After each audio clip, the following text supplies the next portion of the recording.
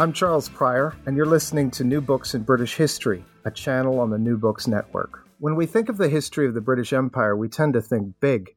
Oceans were crossed, colonies grew from small settlements to territories many times larger than England. Entire continents, each with substantial indigenous populations, were brought under British rule.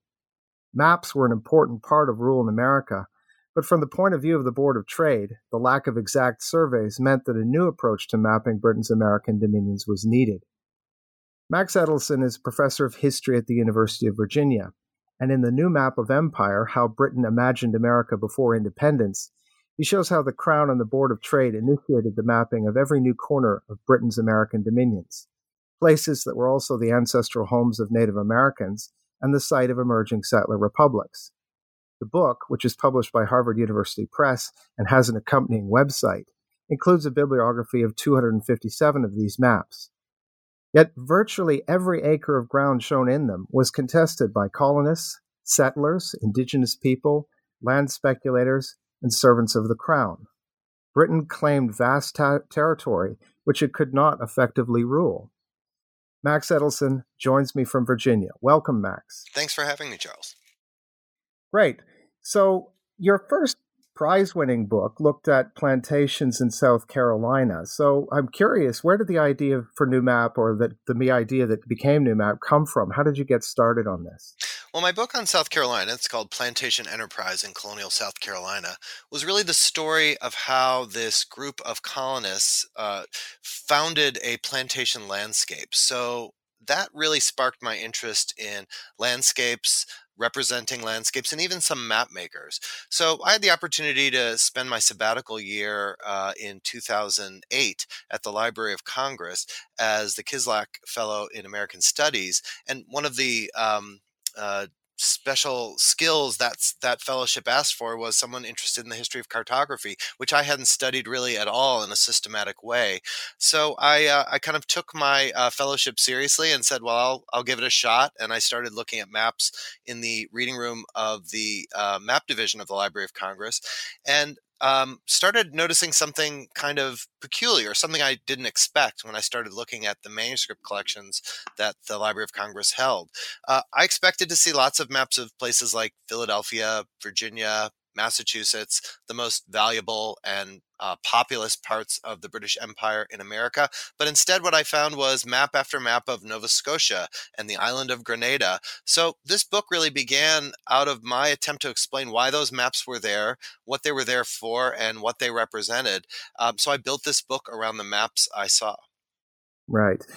And so, I mean, when you began systematically, were you looking at particular regions, or did you sort of cast the net really widely? When did you get the idea that you were looking at a body of sources that was immense?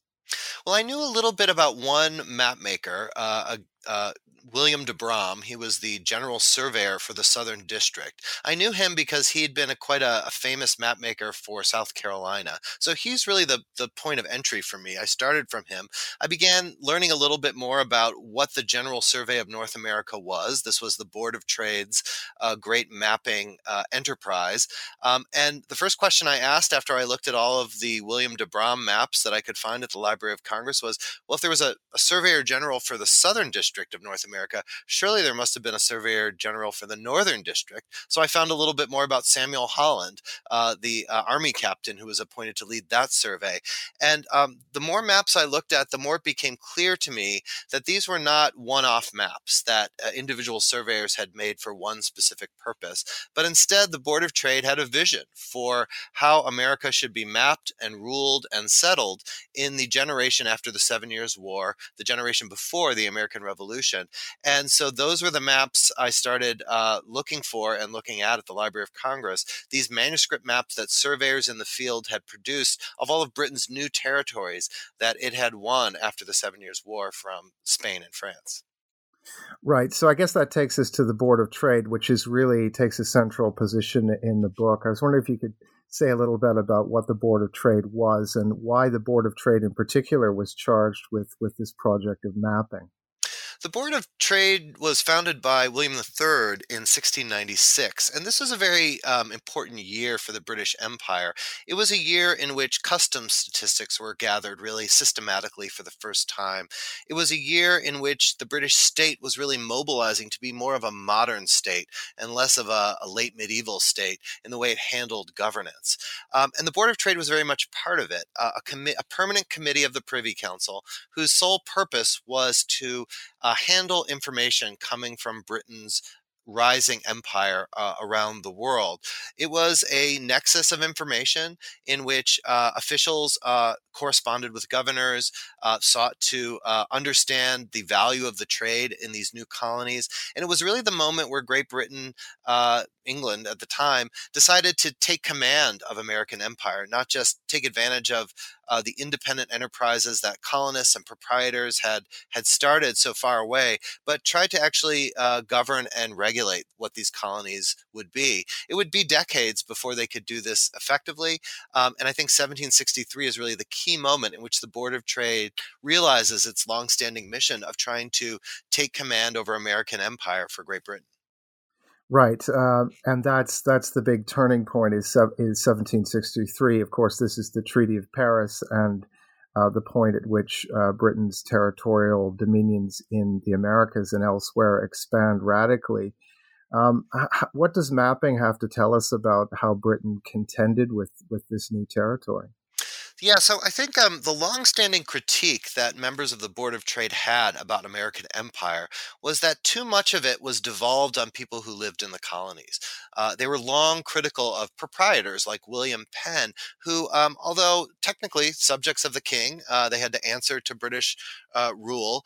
They were kind of a law unto themselves. And officials in Britain really thought that the empire should be regulated from the metropolitan core, and all the autonomy that American settlers, governors, and proprietors had enjoyed should be curtailed so that good trade policies, equitable treatment of Native Americans, war issues of war and peace could be handled by the people who were in charge in London and not just left to kind of fester and evolve as they would in the colonies.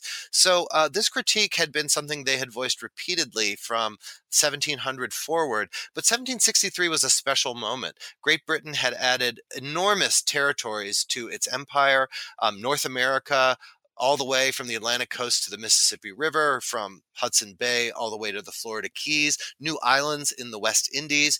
And it seemed like an opportune moment to kind of set the ship right, to answer all of these longstanding critiques.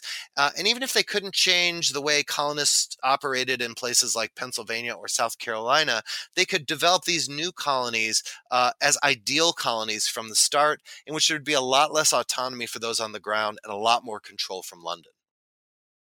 Right, and this has been a long brewing thing. The problem that the colonies were sort of distant and in a lot of cases left to themselves. But there were previous maps made. I mean, the 17th century. There's a number of maps made, and in the introduction, I quote from the book, and you quoting from the Board of Trade, worrying about exact surveys. The maps weren't precise enough. How did they go about making more precise maps? What's the science of map making in this period? So a couple things had changed. We're in a moment of Enlightenment map making in which cartography is really as much a form of science as it is of art. And rising imperial states are taking advantage of map making as a way to both promote their authority over overseas empires and to regulate these distant lands. The point of departure for this book is really the rise of a military surveying and map making culture that takes place in Europe and eventually in America in the 17th and especially in the 18th century. And for Great Britain, this was adopting some of the techniques that were used by the French and Austrian armies in Scotland after the Jacobite Rebellion in 1745. So the General Survey of Scotland was really Britain's first systematic attempt to map a contentious territory with these new exacting standards of military surveying. So some of these surveying techniques involved using plane tables and other tools in order to create consistent maps that could kind of fit together like pieces of a jigsaw puzzle. And of course, the challenge was to map the Scottish Highlands so systematically that any commander in the future, should there ever be another rebellion or uprising, could move troops through this contested environment and have confidence that the maps represented the space as it really was. So these maps, if you haven't seen some of these maps from the General Survey of Scotland, they show not only landforms and mountains, but they show houses and fence lines and roadways, the exact kind of information that you would need if you were commanding troops in the field. This standard of military map making was the standard that was applied to America after the 7 Years' War. But in terms of scale, Scotland is a completely different thing than the spaces of America, which they, during the 18th century, are still in a lot of cases exploring and coming to grips with. How did map makers contend with the vast scale of the land that they were trying to map? Well, I would say ultimately not very well. And this is one of the key themes of the book, is that maps can help produce the illusion, especially if the maps are based on new surveys, new empirical data, especially if they're beautiful and well engraved by some of the prominent map makers in London. A big map of North America, like Emanuel Bowen's map that I talk about a lot in this book, can make it seem like all of this space is well known and well surveyed and well rendered. But in fact, the reality was that even after a dozen years of intensive surveying in which Britain devoted tens of thousands of pounds and many men and ships to this enterprise, very little of North America and the West Indies was revealed through this process. A few strategic sites were known exhaustively, but much of North America in particular remained kind of a blank space to British map makers. So maps could be very effective tools of empire, but they could also breed a kind of overconfidence that the quality of this geographic information was comprehensive.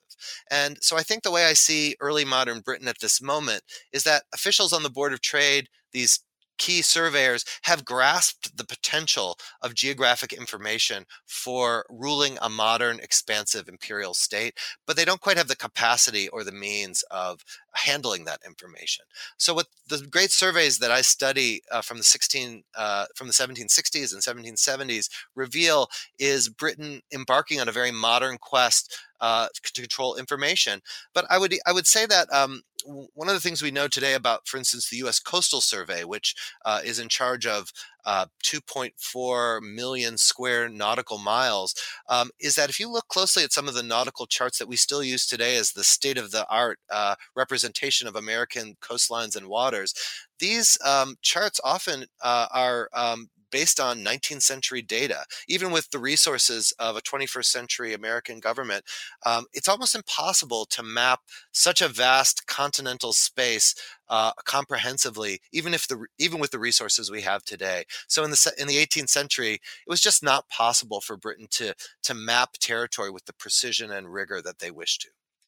Right. And let's go to, you've mentioned a couple of examples, and listeners can go to the website that we'll talk about to see examples. But what sorts of things were these map makers seeking to show in the maps? First and foremost, the new map makers sent out by the Board of Trade, the Army, the Admiralty, the Treasury Department, the Superintendents for Indian Affairs, they were trying to get high-resolution pictures of American spaces so that London officials could see the places they were trying to regulate. And I think the first thing they were looking for, it sort of depended on where they were surveying. The surveyors for the Indian superintendents were really interested in marking a boundary that they had negotiated with Native American nations in an attempt to create a peace in a very fractious and bloody Indian frontier region. In places like Grenada and St. Vincent, they were parceling out the land in preparation to it being sold to investors who would develop it for plantation agriculture. The key thing for the Board of Trade and for the king in this era was to use the lever of control that they had, which was control over how land could be granted to settlers in order to shape the kind of societies that would develop there. So the maps that resulted from this were very high resolution pictures of space, usually at 1 mile to the inch. So enough resolution so that you can actually see the landforms, soil types, the locations of structures, the shapes of coastlines, the navigability of rivers and entrances to harbors, all the things you would need to issue directives from London so that you could take control over colonization itself. Right. So the detail of the maps is part of an imperial project that's going to give the projectors back on the Board of Trade in London an idea of where the best land is and how to regulate and organize settlement. But I wonder if we could sort of pull back a bit and look at something that you described in the introduction as the empire was an interdependent system nestled within a space that was controlled by rival empires and populated by Indians. I wonder if you could talk a little bit about the spatial character of North America more broadly, the empires that were there, the indigenous groups that were there, the colonies that were there. What sort of world was this that they were trying to map? This was a world in which Great Britain had had enormous success by unleashing the power of colonization in North America.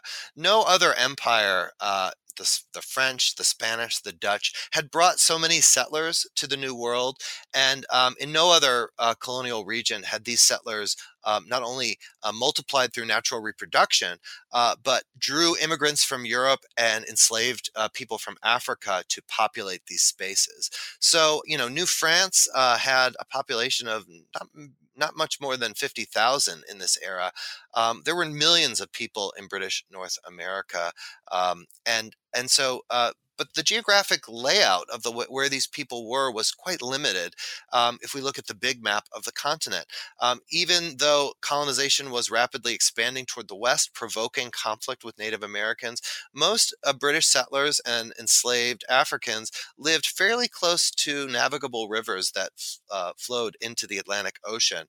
So the problem for Great Britain was how to protect this very valuable, increasingly populous coastal Atlantic region with all these contending empires in the neighborhood. So the big reason why Britain signed the agreement and pushed for the agreement in the Treaty of Paris was to get rid of France and all of its threats to this populous core of settlement, to finally take possession of Florida, from which the Spanish had undermined slave societies in places like Georgia and South Carolina. So Imperial America was a place of great wealth, a great population, but also a lot of threats that Britain wanted to permanently resolve. And of course, most of the territory in North America that came to Great Britain was not occupied by settlers and slaves. It was occupied by Native Americans who had used the presence of the French and Spanish in order to play one imperial power off against the other to get better military and trade relationships. And so Britain now had to make a case to these Native Americans who felt very vulnerable and very threatened with France and Spain retreating from Eastern North America about what kind of relationship they would have with Great Britain. And although the British felt very powerful in this moment of victory in 1763, officials immediately recognized the vulnerabilities that this expansive empire was liable to. And one of the biggest ones was that no amount of British troops could be mobilized to defend against a continental Indian war. So the big objective on the frontier regions was to make some kind of durable peace with Native Americans. And map making was vital to that because the British really wanted to draw a boundary that would limit the expansion of colonists, that would end the provocations that Native Americans experienced through land encroachment, and to convince them that Britain really had their interests at heart because they were now subjects of the King of Great Britain.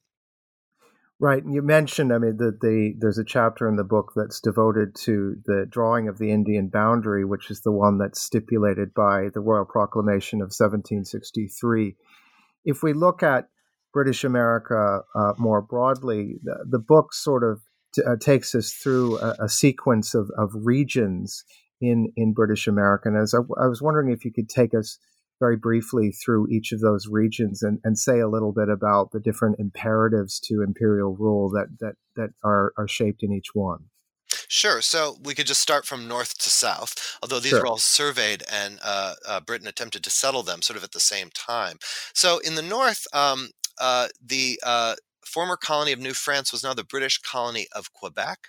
And one of the things that happened both in the northeast and the southeast is that, French New France was most people lived along the banks of the St. Lawrence River, but the value of this colony was in its expansive relationships with Native Americans all the way to Lake Superior into the interior of the continent in order to promote both military alliances and a valuable fur trade. Britain redefined the boundaries of Quebec so that settlers would remain locked in place, they hoped, along the St. Lawrence. The same was true in Spanish Florida in the southeast. Spain claimed all of southeastern North America based on their stronghold in St. Augustine, but Britain divided that expansive space into two much more limited colonies, the peninsular colony of East Florida and the Gulf Coast colony of West Florida. In both cases, the idea was to create a new space in which colonists could migrate, but to have that space be limited so that those new colonists would be under the watchful eye of imperial authorities, and that the Indians would be left in peace. So in the Northeast, one of the primary goals for the new surveyors was to create pockets of durable settlement that would allow Britain to hold on to this territory against any future French wars or invasions. And so one of the things I study a lot in the book is the island of St. John, which is now known as Prince Edward Island. It's a large island in the Gulf of St. Lawrence. And this had been inhabited by Acadians, French settlers who the British Army had dispossessed during the 7 Years' War. And the goal of the Board of Trade was to survey this island, to divide it up into these massive townships, and to auction these tracts of land off to investors in London who would promise to bring farmers and fishermen to what now is Prince Edward Island. And so the mapping of this island is really a microcosm of the goal of the British to do tactical, strategic, and well-supported colonization initiatives so that Britain could use its great power, which was settling people on the land and encouraging them to make money and to populate this landscape so that Britain could hold on to it in the face of hope. They feared a French return to the region. In the interior of North America, the goal was to bring some kind of rational order to American settlements. Each colony was kind of like an empire in miniature. The leaders of these colonies, people like George Washington and Thomas Jefferson in Virginia, people who became the founding fathers of the United States, these people knew that they were at the helm of a rapidly expanding colonial society. And they benefited greatly from that, especially by speculating in land that would then be homes to these new settlers who were coming from Britain and elsewhere in Europe in record numbers during the middle decades of the 18th century. So each of these colonial elites that ruled these colonies really believed they had a mandate to expand west. And in some ways, the 7 Years' War was the idea that they would fight for Britain so it could expand west, so it could drive colonization into the interior. So they faced 1763 as a kind of about face in which this promise that Virginia could expand all the way to the Mississippi was something that Britain withdrew in order to create Indian peace. And so this chapter really deals with the measuring of this boundary line. In the southeast, the Florida colonies were designed to be new plantation colonies, but Great Britain knew almost nothing about Florida. And so its surveys were really just designed to reveal where the rivers were and what kind of land existed alongside them. But there was an attempt as well in East Florida to create a new kind of plantation society, one that would hopefully be less dependent on African slavery, which could be, as profitable as it was, a very volatile way to settle new land, always incubating the prospect of an internal rebellion from subjugated slaves. And in the West Indies, these new colonies that had long been a bone of contention between France and Britain, places like Tobago, Grenada, St. Vincent, and Dominica, these were places that were designed to really pay the bills for this new empire. It was very clear that these new lands would be immediately cultivated as sugar plantations. And so the goal for the surveyors who worked for the Treasury Department was to auction them off in London to the highest bidder and to stimulate the slave trade, one of the great engines of economic growth in the British Atlantic. Wow.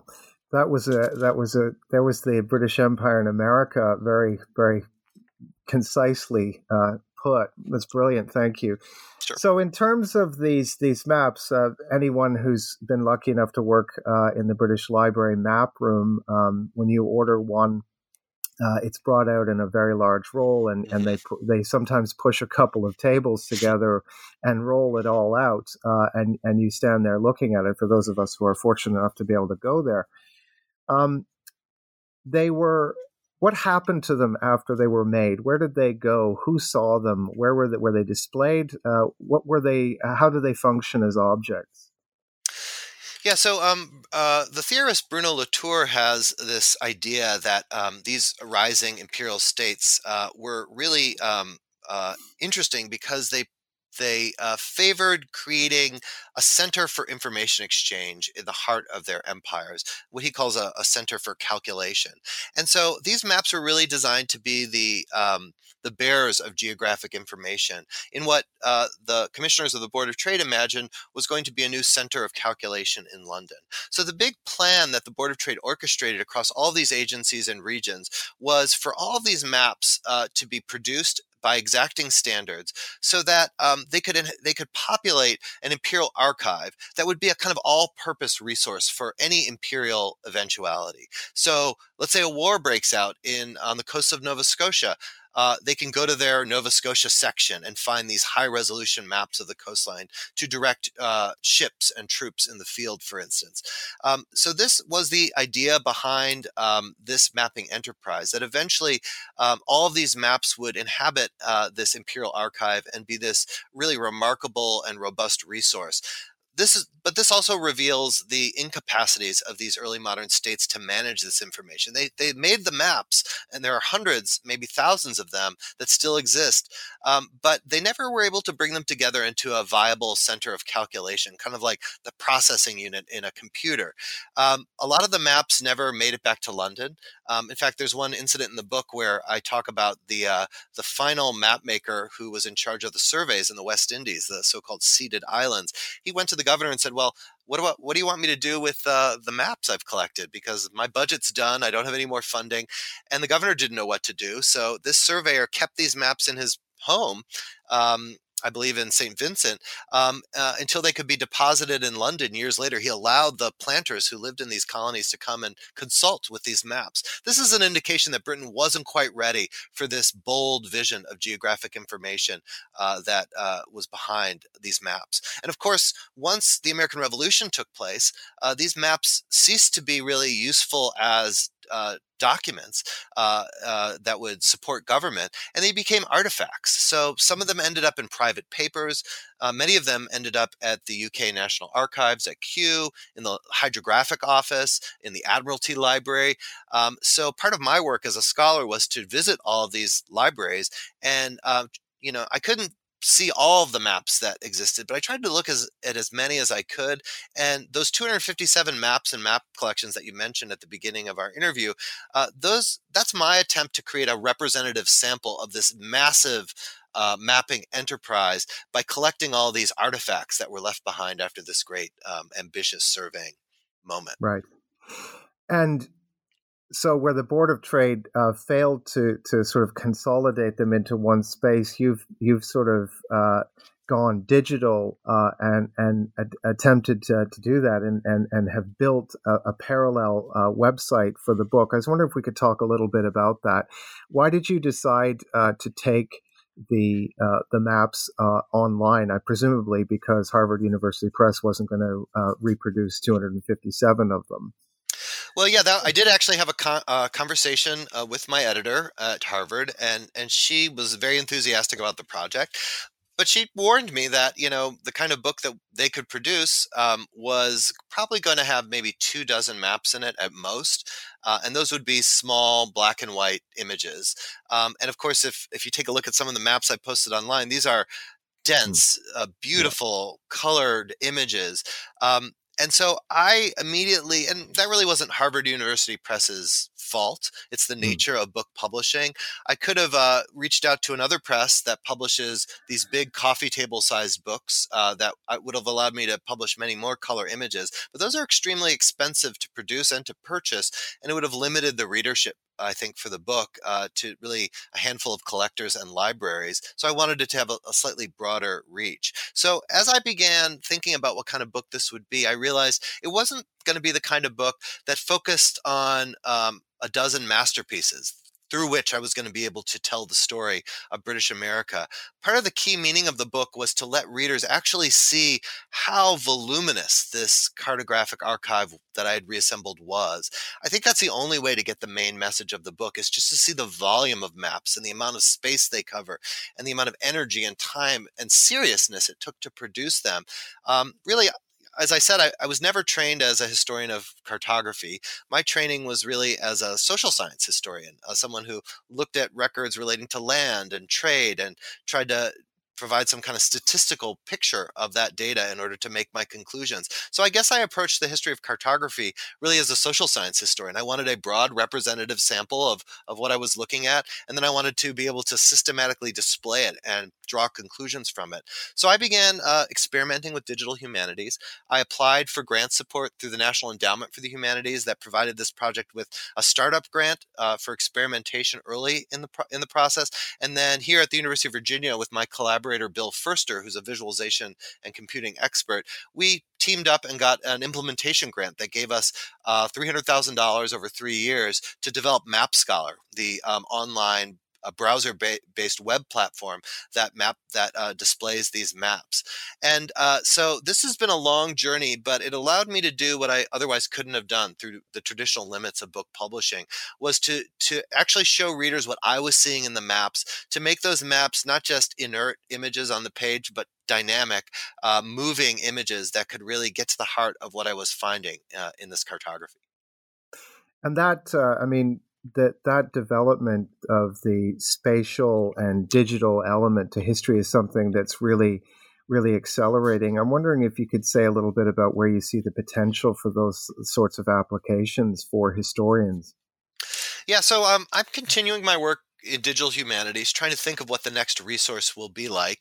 Those who read my book really have to do so, I think, with a computer close at hand, so you can look at the text and then and look at the map online. I know that's not an ideal solution, and I imagine, and when I talk to my graduate students here at the University of Virginia, I think we're going to have to reimagine what the historical book looks like 10 years from now.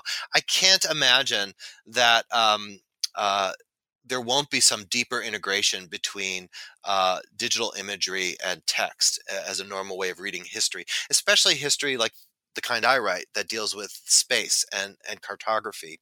So I don't have an answer to that question, frankly. I don't know what will be possible, but I do know that the digital revolution is here to stay. And for tools that are so valuable, that can take these historical artifacts and actually bring them to life, they're too tantalizing to kind of leave on the shelf because we've produced books in a particular way. So hopefully, I'll be someone who works on what that kind of solution will look like in the future. And in terms of if we go back to the text and if we look at spatial history, how does I mean if we look at American history has this is a book that sits in between British imperial history and early American history, and there remains a sort of a disciplinary boundary between those two. But I mean, if we approach this period of what's now called vast early America from a spatial perspective, and how do some of the what used to be very fragmented in local histories, how do they begin to be knit back together into something that looks more cohesive? So I think that's a good question. I think the way I was taught early American history was really from a regional perspective. So everyone I went to graduate school with in the same generation as me in the 1980s and 90s, we learned that the story of early America was the story of New England, of the middle colonies, of the so-called lower South and the Caribbean, and that the key to understanding early America was to kind of trace these separate regions, how they evolved and emerged. The rise of Atlantic history was really important in furthering that vision and to put these regional spaces in a broader transatlantic context. So suddenly, studying Virginia wasn't just studying a provincial place in America, it was studying connections. Through the tobacco trade to Britain and Northern Europe, through the slave trade to West Africa. And currently, I think the idea of vast early America is the idea that really British America is too narrow a framework to understand the dynamics of what's going on in this hemisphere during the age of empire. And we should be more cognizant about all the relationships and communication happening between British America, French America, Spanish America, and I think currently now, not just with the Atlantic side, but also with the interior of the continent as well. So Native American history is really having a resurgence. So I'm not sure if this is going to produce a more integrated story. I hope it is. I think most of the best practitioners of this new kind of history believe it is. But it's also very vast. And so this is where spatial history and geographic history, I think, has a special role. As much as we want to go vast, as much as we want to see the broadest interconnections across the world and the hemisphere and the oceans, we also have to be historians who are attentive to human experience at the scale that human beings live in. And that I think is in some ways what I was trying to capture with this book, to oscillate between the scale of colonization, the scale of the individual tract of land, the individual settlement, but also the big vision that stretches across the whole continent and beyond.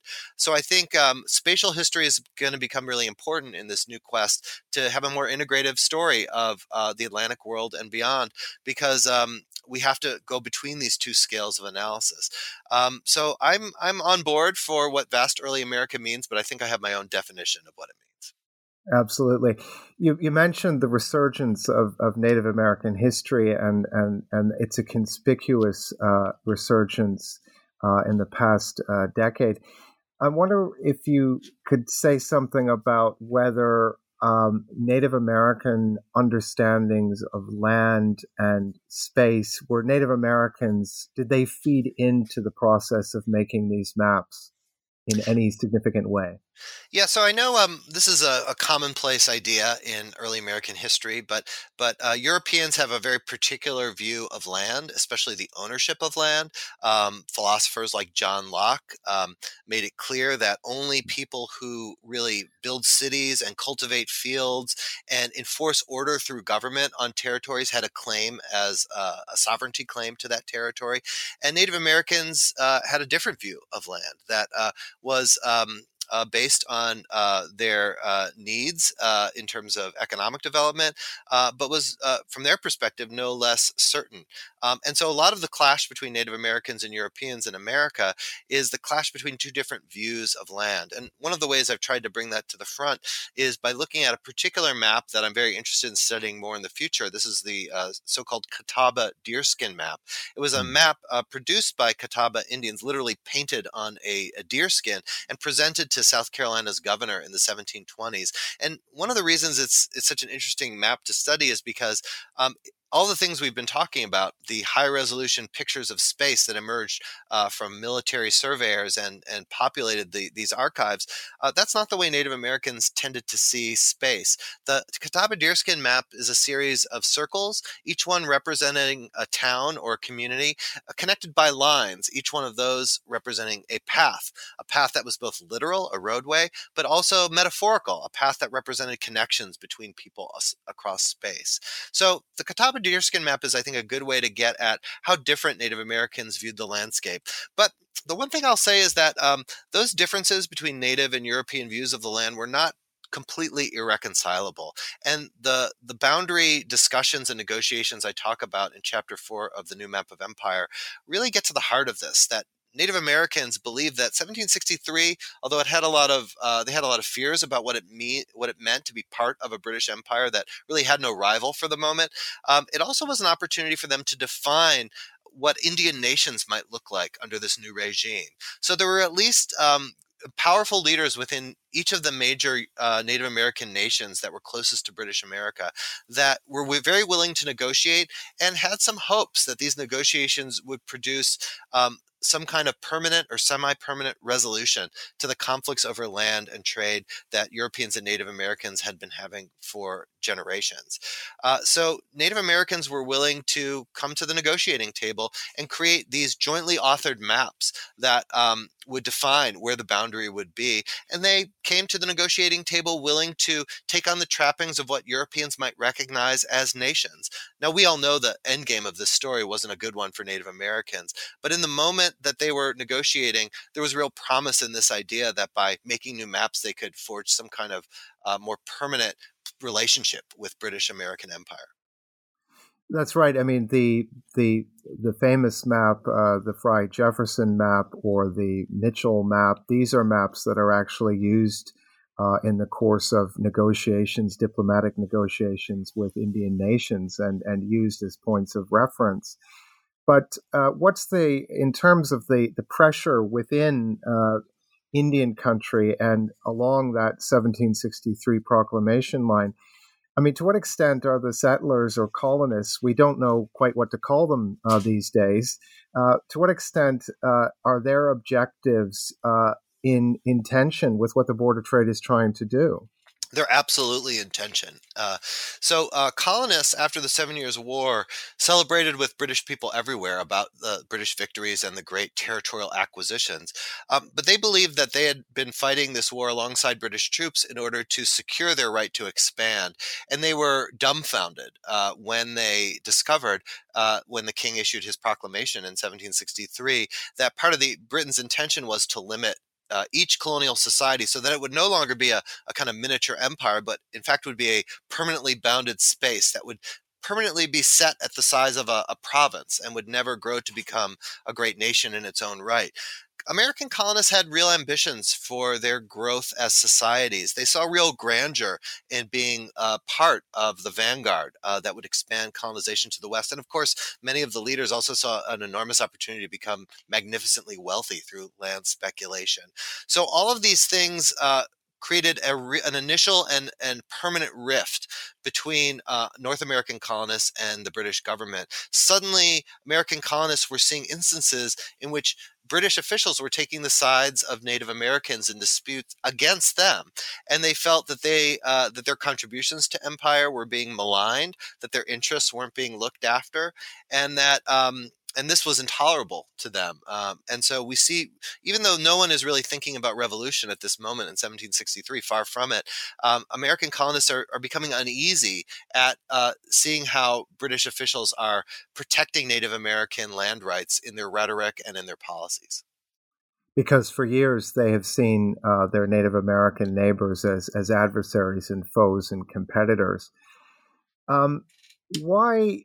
What's striking to me when I teach American history in Britain is how short, arguably, Britain's imperial moment in America is. If we take the period from the first Treaty of Paris that ends the 7 Years' War to the Second Treaty of Paris that ends the Revolutionary War, we're not dealing with a tremendously long period of time. What do the maps tell us, if anything, about the decline of the British ability to control all of this space? Yeah, so it is a very short amount of time, and so my book focuses on this sort of 20-year or so period. But each of the chapters also kind of goes back into the early 18th century, late 17th century to show the origins of these controversies. And of course, it's the Earl of Shelburne who's there at the beginning and the end, right? He's the president of the Board of Trade when the proclamation comes out, and he is the prime minister when the empire is permanently severed in 1783. So the maps show us, I think, different visions of American empire. One, obviously, the one that the Board of Trade wants to see instituted are the most prominent in the maps. The maps really reflect their vision, and they're funding the surveys. But there are other ways of seeing how Americans in the colonies view space in a different way. And one of the things I looked at when I was trying to get at this American perspective was the very first map collection that the revolutionary government created. This was created in the War Department by John Adams, who of course later became the second president of the United States. But at the time, he was the member of the Continental Congress who was in charge of the War Department. And like anyone in charge of a War Department, you need some maps so that you can coordinate some of the military events of the war.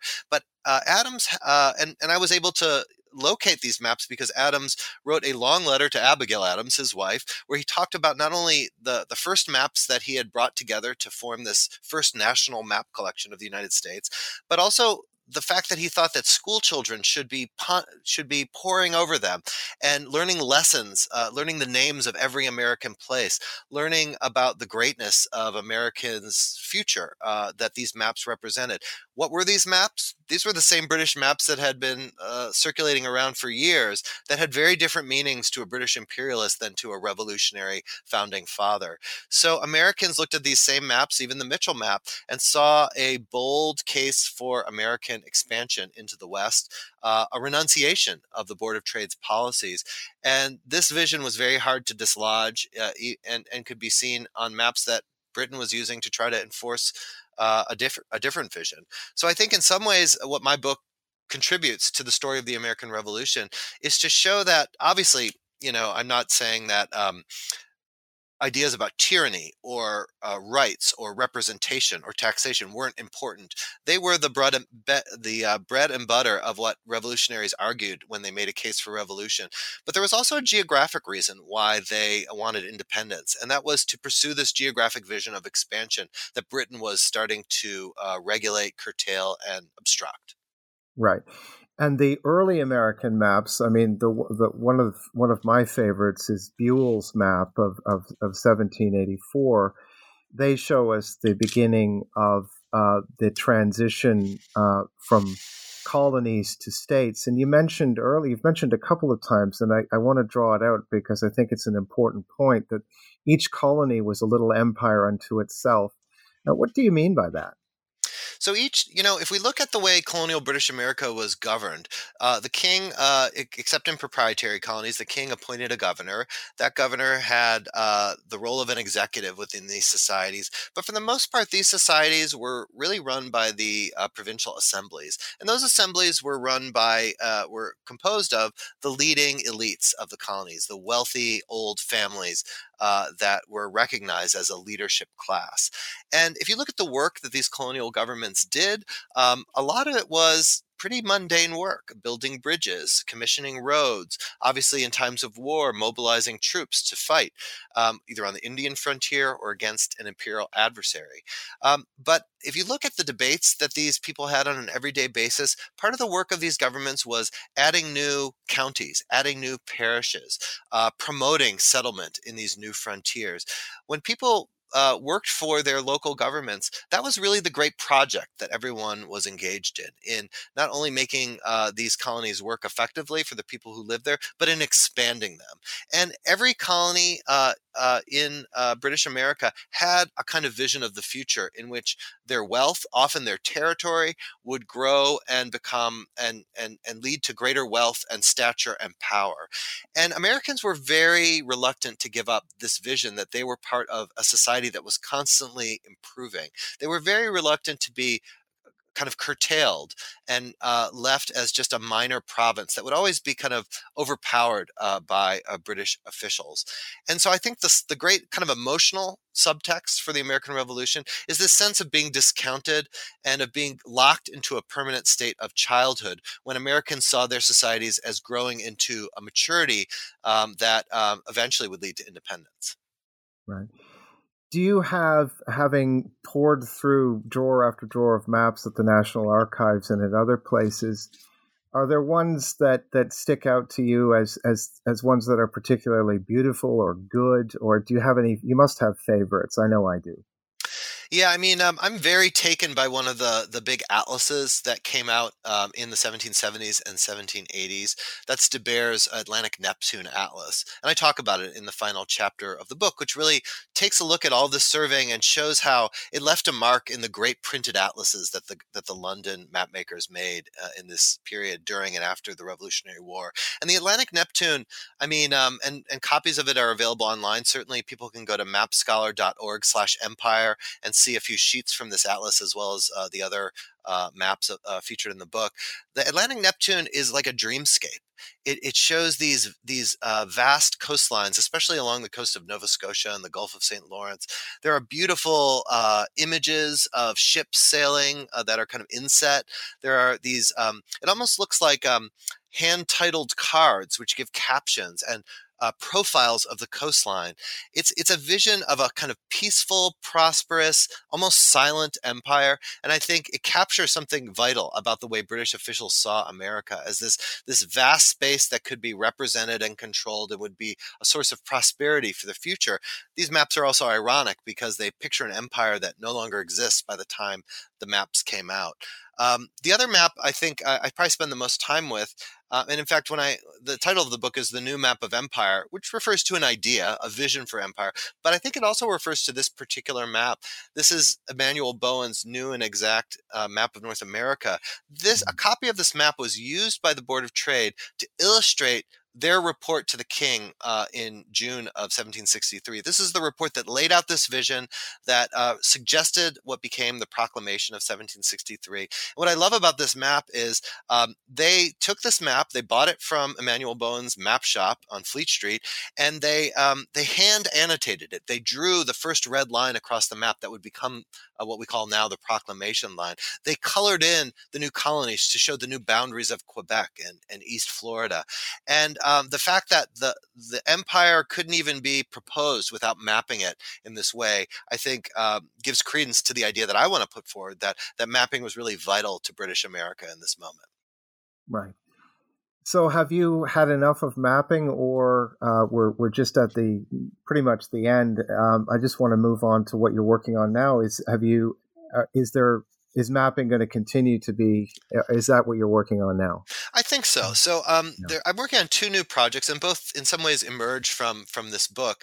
The research project that I hope will be a new book in a couple of years is a study of William Blathwayt, the Board of Trade secretary who compiled what's called the Blathwayt Atlas, which is at the John Carter Brown Library in Providence, Rhode Island.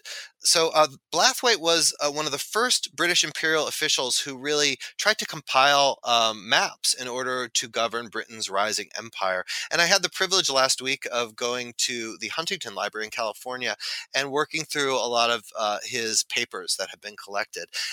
There's more papers in London and in Williamsburg, Virginia that I'm going to consult as well. And my hopes for this project is to locate the moment in which English America stopped being a kind of assortment of individual enterprises and colonies and started being conceived of as an empire and what that meant. Of course, I'm going to be looking at maps and geographic information, but I want to try to track down the moment in which the British Empire began, to understand it through the character of William Blathwayt, a really interesting person who rose through the ranks to become one of the most prominent officials of 17th century England. The other project I'm working on relates to this Catawba deerskin map that we talked about a moment ago. So I'm not sure what even to call it. It's not going to be an article. It's not going to be a book. It's going to be a born digital research enterprise in which I try to locate the spaces of southeastern North America using this Indian map as a guide and really as the main way to understand space. So my goal for this is to not only do the traditional things that historians do, looking at documents and archives, reading the works of other historians and reacting to them and synthesizing that knowledge, but to do this in a digital format in which seeing the results of this research visually are as important as explaining them with text. So it's a bit of an experiment in which I'm trying to figure out what digital scholarship might look like and to privilege this amazing artifact, the Catawba deerskin map. Well, I can't wait to see the results. I've been talking to Max Edelson from the University of Virginia. The book is The New Map of Empire. You can visit Map Scholar by following the links on the page to this podcast. Max, I want to thank you for your time. Thank you very much. It's been a pleasure.